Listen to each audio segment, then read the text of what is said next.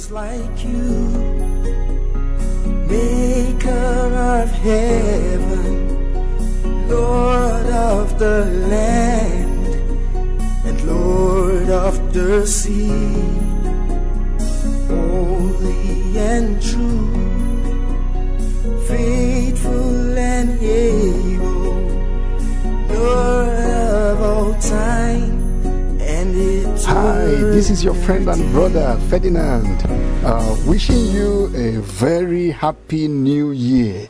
I want to thank the Lord for granting us the great privilege of stepping into 2020 and the decade that is right ahead of us. And I trust that, you can depend on God's faithfulness. Even when we don't know exactly what the future holds, we know that God is faithful, and we know that He is more than enough to perfect all that concerns us and to fulfill His will and His purpose for our lives. So, Happy New Year to you and to your family.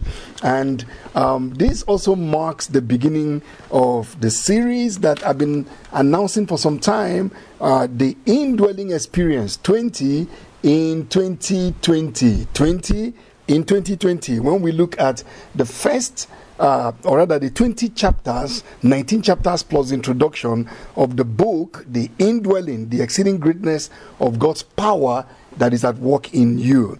And thank you for choosing to come along on the journey. If you haven't already signed up, you can do so at the link accompanying this message, where you can join the group. And I will be sharing material on the group that will not be available to the general Truth in Brief audience. So I really want to encourage you to sign up for that. So in this first week of our 20-week journey, we are looking at the introductory part of the book, The Indwelling. And that is important because there are certain things we like to establish right at the outset as we undertake this life-changing study. And I'd like to read the dedication of the book to you. This is very important. I've written here, I said, this book is dedicated to the next great move of God.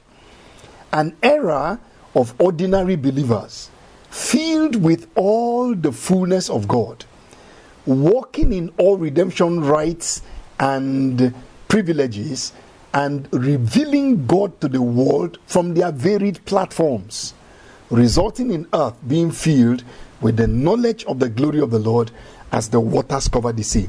You see, the purpose of the indwelling is to bring every believer. See, what Jesus did for every man of God, He did for every child of God.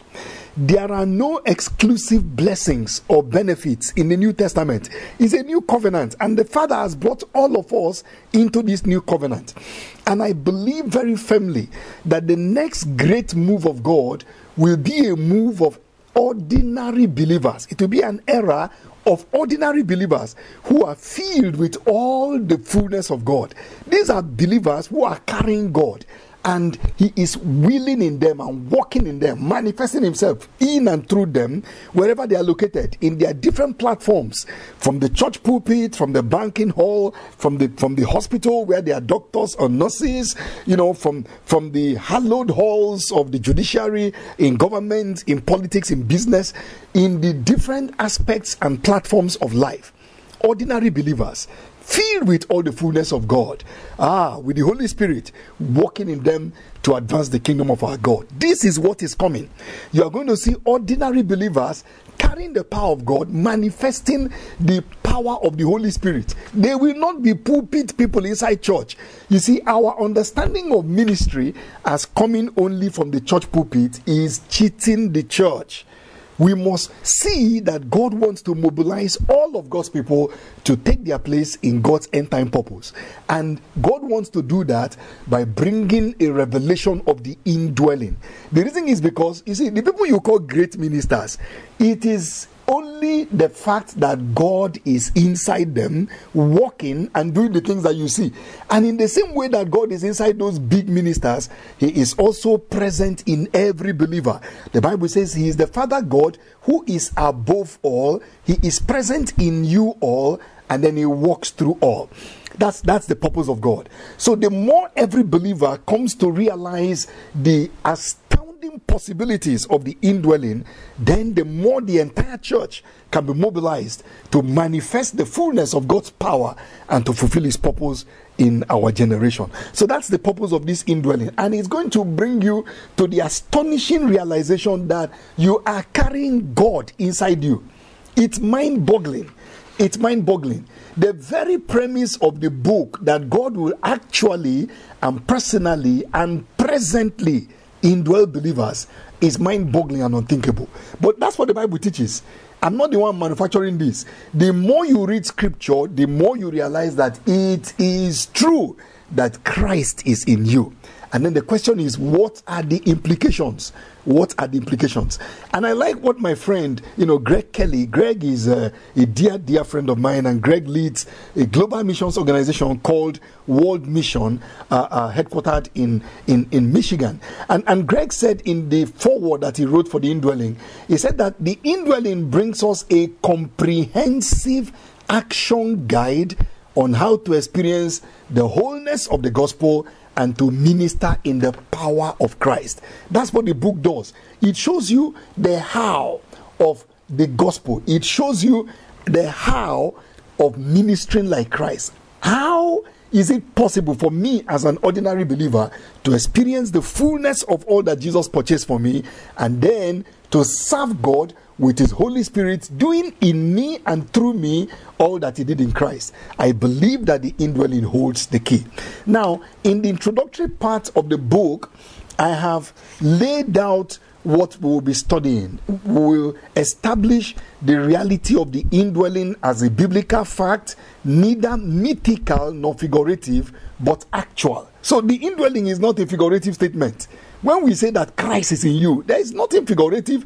I say to people, don't figuratize what God has concretized. That is the truth. And then we are going to see the believers indwelling by the triune God. We are going to see that the Father, the Son, and the Holy Spirit live in the believer. You are inhabited by the Trinity. And that is not an ordinary statement to make. We're also going to be spending time to look at the finished work of Christ and how we can maximize that in ourselves. And then we will be looking at the unquantifiable possibilities of a life that is filled with all the fullness of God. And then finally, in part 5, we are going to see how to respond to and to maximize the indwelling. There are very practical steps in a chapter which I called Embracing the Indwelling that help us to see how we can practically, very practically, maximize the experience of the indwelling. So I'd like to encourage you, if you've not got a copy of the book yet, please do so. I'm not just trying to advertise a book. I believe that the message of this book is life-changing, and it is something that God is sending to the body of Christ to mobilize his people and to awaken the giant in every believer and raise up a church of giants instead of a church of dependent believers who are dependent on a few servants of God where they are looking for miracles, but they are carrying the miracle worker inside their spirits. Wow. So welcome to 20 in 2020. Now, in the final component of this first part, I want to share with you what I call engaging truth. Engaging truth through the truth cycle and the truth spiral. This is one of the principles that will help you to maximize the content of this book. You see, there are principles that if you attend to them, then you can maximize what we share in the book. And one of them is the principle of the truth cycle and the truth spiral. Now, if you are part of the indwelling group, you'll notice that we have sent some slides, and I want you to look at those slides because they will help you to follow what I'm sharing. We have a scripture there, 2 Corinthians chapter 3 and verse 18. 2 Corinthians 3:18 from the Amplified Classic Translation. It says, "And all of us, as with unveiled face, because we continue to behold in the word of God as in a mirror the glory of the Lord, we are constantly being transfigured into his own very image in ever increasing splendor, and from one degree of glory to another. For this comes from the Lord, who is the Spirit." This scripture is saying that as we gaze with open and unveiled face at the glory of Jesus, and we are seeing him in the Word of God, in the mirror of the Word of God, that we ourselves begin to experience transformation, a metamorphosis, a transfiguration that changes us from one degree of glory to another degree of glory. And the Bible says all of this happens by the working of the Spirit of God, who is transforming us from inside. So I wanted you to note that. So we are called as believers, first of all, to take a translation, to experience a translation from sin to righteousness, from shame to glory. Now that's a translation. But when we have arrived in glory as a child, as children of God, we now have a journey that God has ordained, and that journey is from one degree of glory to another degree of glory. In other words, there are degrees of glory, and God wants us to keep changing degrees. And you see the point, which you're going to find in the book, The Indwelling. When degrees change, possibilities also change. Every believer does not operate at the same degree of glory. And you see, the possibilities you are going to experience are dependent on the degree of glory at which you are operating. You see, degrees of glory imply different levels of possibilities. I mean, other areas of life you find the same principle. Degrees of temperature, degrees of finances will determine how much you can buy. Degrees of information will determine how much access you have. Degrees of knowledge will determine how much levels of problems that you can solve. So you see, degrees confer possibilities. And God wants us to change from one degree of glory to another degree of glory. But how does that happen? How does that happen? He says it is as we gaze at the mirror of the Word of God, and then the Holy Spirit transforms us. So there is a process that produces transformation, and that is what happens when we engage the mirror, when we engage the truth of the Word of God, when we engage the light that we find in God's eternal Word. Then we begin to experience transformation. Now, the process by which we engage the truth is something which I call the truth cycle. The truth cycle. And now, the truth cycle simply means that if we live truth, you see, as long as truth remains as unengaged, it is just mere information. For instance, if you say, "For God so loved the world that he gave his only begotten Son, that whoever believes in him will not perish but have everlasting life," that is information. Of course, it's information from God, but it's information. So truth remains mere information until it is engaged. So when we now want to engage truth, we engage the truth through what I call the truth cycle. The truth cycle. And the truth cycle has 6 different phases. You're going to see that on the 4th slide that I've shared with you. And that's what I call the truth cycle. It begins with information. That's number 1. And then the arrow now goes down to observation, and then revelation, and then implications, application, and then transformation. So what God intends is that when the Word of God comes to us, we now receive it as information. Of course, it's information from God, but we must first of all accept it as divinely provided information. And then what do we do with this information now? We now begin to observe the information. That's number 2, observation. Observation is the second component of the truth cycle. With the help of the Holy Spirit, we observe the information we have received. We pay attention to the details. You see, when you observe, you are looking more closely. You are paying attention to the details of what you are looking at. And then, as we observe, revelation begins to come out. Insight. We begin to see things that we did not see before. As we observe by meditation, you are chewing the information. You are looking at it from different angles. And then you start seeing things you did not see before. So these are revelations now. Insight coming out of the Word. The next step in the truth cycle is the implications. So now that I'm seeing these revelations, what are the implications of what I am seeing from this scripture? You see, when I was a younger believer, I thought that the primary purpose of the Bible was just to provide revelations. But I came to understand that no. The Word of God doesn't just want to excite us with revelation. The Word of God comes to transform us. But we need to have revelation before we can experience transformation. So revelation comes as we observe the truth of the Word of God, and then the next thing now after getting revelation is, what are the implications of these revelations? So what does this mean now? You see, as we are going to see, for example, the Bible says, you are of God, little children, and you have overcome them, because greater is he that is in you than he that is in the world. So as we are observing that this scripture is written to little children. It's not a promise to overcome. It's a statement of fact. He didn't say you will overcome. He says you have overcome already. You have overcome. It's not you will. You have. We are more than conquerors. And then he says little children. He said, why is that so? He said, because greater is he that is where? In you. Not on you. Not with you. Not for you. He that is in you than he that is where? In the world. So there's somebody in me as a child of God, and there's also somebody in the world. But the one that is in me is greater, is mightier, as the Amplified Bible puts it. Now, so the fourth point now is, so what are the implications? What are the implications of carrying the greater, mightier one inside me? You see, that's the truth cycle.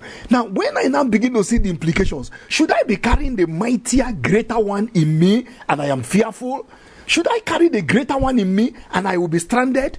Should I carry the one that has overcome in me and I will be terrified of what is going to happen tomorrow? So you see, the implications of carrying the greater one inside me are beginning to unfold. And that brings me now to number 5 in the truth cycle, which is application.